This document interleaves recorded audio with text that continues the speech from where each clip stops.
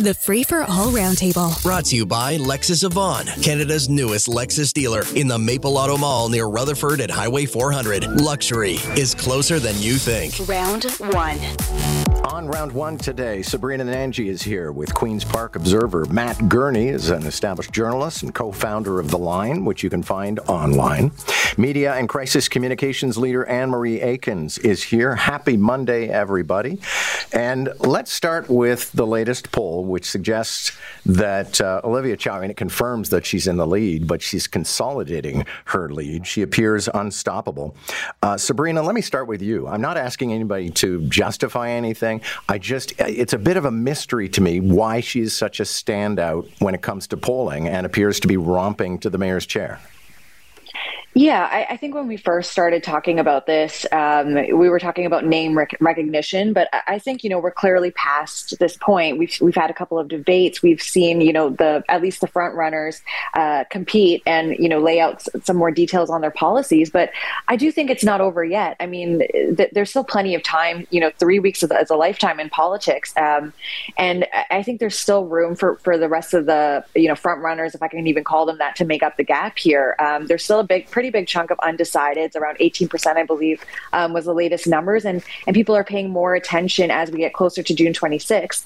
I don't know how long that will last because, of course, the closer we get to summer vacation, people tend to tune out of these things. But like I said, 3 weeks is a very long time. And I think the polls can also have a tendency to galvanize Chow's opponents here. I mean, if you're not a fan of her and you're reading these numbers, you might be more likely to actually get out and go to the polls, bring your family, your friends, and your neighbors with you. So I think this is a very impressive lead that's going to be hard to beat, but there's still time to change things. Okay, well, the hard numbers are 38% of decided voters say they're going to vote for Olivia Chow. Second place, Mark Saunders with 13%. Councillor Josh Matlow, 12%. Anthony Furey, 10%. Mitzi Hunter is at 7%. Anna Bailau, 8%. Brad Bradford at 5%. Anne Marie Aikins, let me come to you. I guess in some quarters, it's a bit like some people can never wrap their head around the fact that Justin Trudeau has been elected prime minister 3 times, and so they can't quite figure out what the appeal of Olivia Chow is either. I think I still think she's riding on name recognition. She's kept a really quite low profile other than during the debates, which are kind of all the same. So I'm still in an undecided camp, and I'm really eager to hear what she stands for, what is she planning, and her kind of vague, I need to get into the books and look before I tell you is a nerve-wracking for me. So I'm still undecided. I really need to hear more about her policies. Matt Gurney, I guess for some people there's a degree of nostalgia both for Olivia Chow and Jack Layton themselves, but also for sort of an NDP vision of Toronto. Yeah, no, I think probably that's true for some people. What I would say, though, and this is based just on my own conversations, even with my politically engaged and active friends, with the exception of weirdos like us on the panel today who actually think about this stuff for a living, I think public interest in this campaign is probably technically higher than literally zero, but only within margins of error. I have never seen an election campaign where people have been more disengaged, with the possible exception, and Sabrina and I have talked about this before, of the last provincial campaign, where there's just not a lot of people out there who want to talk about this. In my personal life, I try not to talk about politics. I'm like that the character from Seinfeld who's a masseuse and doesn't want to spend all her off time giving massages. I don't want to spend all my off time talking about the same stuff I'm talking about at work. But sometimes people, it's easy small talk to make with the political writer, right? You talk about politics. No one wants to talk about this. To the extent anyone does talk about this, it's just a sense of despair, and it's oh yeah, man, I don't know who I'm voting for yet. I haven't even thought about it yet. I mean, the only commonly repeated refrain I've actually heard throughout this election campaign is people wish that Tory hadn't resigned in the first place. Yeah. No, and people who kept thinking right up until the very last minute that John Tory might romp into City Hall and sign up and run again. But he promised he wouldn't do that, and he didn't. So, listen, I think it informs this next discussion and needs to be disclosed anyway. Anne Marie Aikins, you used to be the spokesperson for Metrolinx. You're no longer with Metrolinx, but that may govern some of the things that you can say on this file. Brian Lilly, who will appear this morning with Jerry Agar at 10:05, writes a column today where he talks about how hard it has been for him to get his hands on documents at Metrolinx to explain why the crosstown, the Eglinton crosstown, is so behind schedule. Anne Marie Aikins, he says he asked Metrolinx for documents and was told it was going to cost $8,655 to look for the records. Does that make sense to you? Well, I was, as you said, I was just the spokesperson there, and some people still think I am. So it's important I distinguish myself that I can't speak about Metrolinx. But what I can say, because I was a public servant at two other public agencies before that, so maybe about 15 years. And so handling FOIs was a regular part of your duty, and there are deadlines that you have to follow, and Matt will know this, that agencies often ask for extensions because sometimes they're really broad. But I will tell you that the best way to handle them, to avoid a crisis, is to be as transparent as possible, to be non-obstructive. We often, when I was a public servant, we waived fees for reporters because it was in everyone's best interest to get information out there, so you didn't look like you were hiding things, because that's all at the end of the day. If you don't give the documents, you don't do them in a timely fashion, or you put up barriers, it does look like you're hiding something, and that doesn't serve anybody's interest. Well, Matt Gurney, it certainly seems that Metrolinx has gone dark like a Russian nuclear submarine. I mean, we're not hearing anything, and yet I'm getting rumbles, and so are other people, that something went desperately wrong, and they're just not, they don't want to admit it.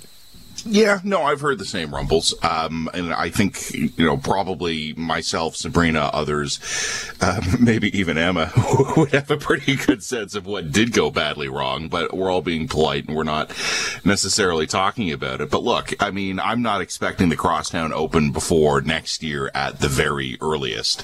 At the very earliest. I remember when we moved into our current neighborhood, which will be serviced by the crosstown, I remember thinking, wow, it's incredible. By the time this thing opens, my daughter, my oldest child, she'll be 8.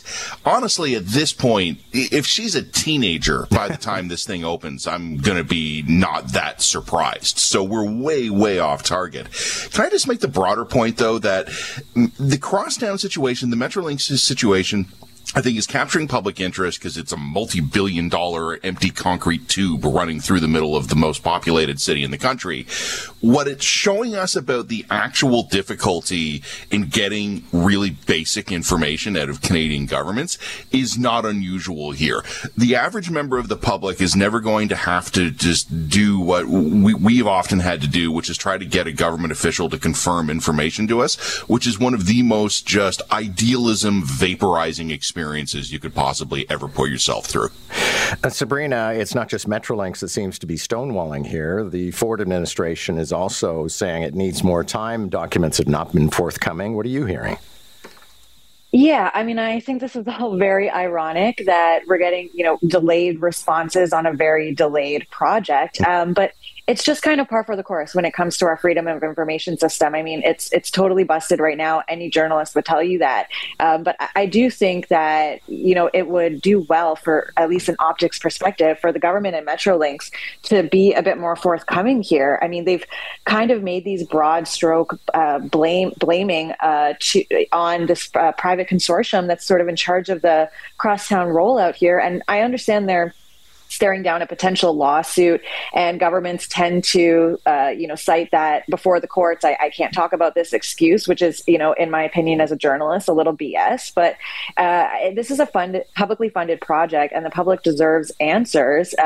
And we're just getting, finger pointing happening on all sides here. So I think, something needs to give, and there needs to be some response to this. Good luck to Brian Lilley, and I would say welcome to the club. And as mentioned, Brian Lilley is going to appear with Jerry Agar at 10:05 this morning. We learned just a little earlier in this hour that the families of Paul Bernardo's victims, at least two of them, only found out after the fact when Corrections Canada notified them that Paul Bernardo had been transferred from maximum security to medium-level security. He is now in Quebec. Matt Gurney, I'd love to know what the procedure for this sort of thing is, because I never thought he was ever going to see anything outside of a maximum security facility. Yeah, I don't even know enough about this to know whether or not I should be outraged. Yeah. Like when I was talking to some of my correctional sources over the weekend, one of the reasons that was possibly suggested, and then to our previous discussion a moment ago, and now I guess we get to bang our heads against Canadian corrections bureaucracy to try and get some details. But one of the possible explanations is Bernardo's own security. There are limited numbers of spaces in the correctional system where people can be held in truly secure custody. And for whatever reason, it may have made sense for him to shift to this one. Just because it's a medium security prison, I was told, doesn't mean that Bernardo himself is not kept in a secure area under particularly intense lock and key. But again, this is Canada, right? Even the victims of the family only find out after the fact, and the rest of us will probably find out sometime after the sun explodes. Yeah. Anne Marie Aikins, on this file, I understand why some people end up getting parole. I understand why some people have shorter sentences, but Paul Bernardo is in a class by himself, and I don't understand why he would be sent to a different facility with lesser security. Yeah, I will try and be succinct, because I will, in the interest of transparency, again, that word keeps coming up. I have my own history of, I was raped by a man that was declared a dangerous offender because he raped a whole bunch of women, and he eventually died an early death in prison of cancer or something. But so I have lots of feelings about it, but that launched me into the rape crisis movement, and I spent a lot of time there. And we marched, we had task force, we had everything, and it ended up, we have this Canadian Bill of Rights for victims, and that a review of it came out in 2020 during the pandemic, which was basically said it's toothless, does nothing to protect victims' rights. And this was again, with it not being transparent, they tell the victims after the fact. She's always already moved, it's de facto, and then won't tell them why or what are the conditions or anything about it. And all of that silence, again, breeded a sense of victimization again, which is just so wrong and could have been avoided. I just don't. I think they were trying to avoid a public perception of, they were being light on this criminal then. But dangerous offenders, by the way, can get out of prison. That it is not a forever sentence if they meet the conditions. And he applies for parole because now he's eligible for it. Every other year, I think he gets to apply. Your last thoughts on this one, Sabrina? We're up against the news. Yeah, I had a really visceral response to Anne Marie's story right now, and I had the same reaction to reading this and for the families of the victims here. I think at the end of the day, the answers are the key here to make this kind of move and just not tell us why, that there are also rights for victims too, and I think we need to think about them as well. Thank you all. Good to have you this morning. That is Free for All Round 1. And for one of our panelists, very, very personal. I'd forgotten that aspect of Anne Marie Aikins' background.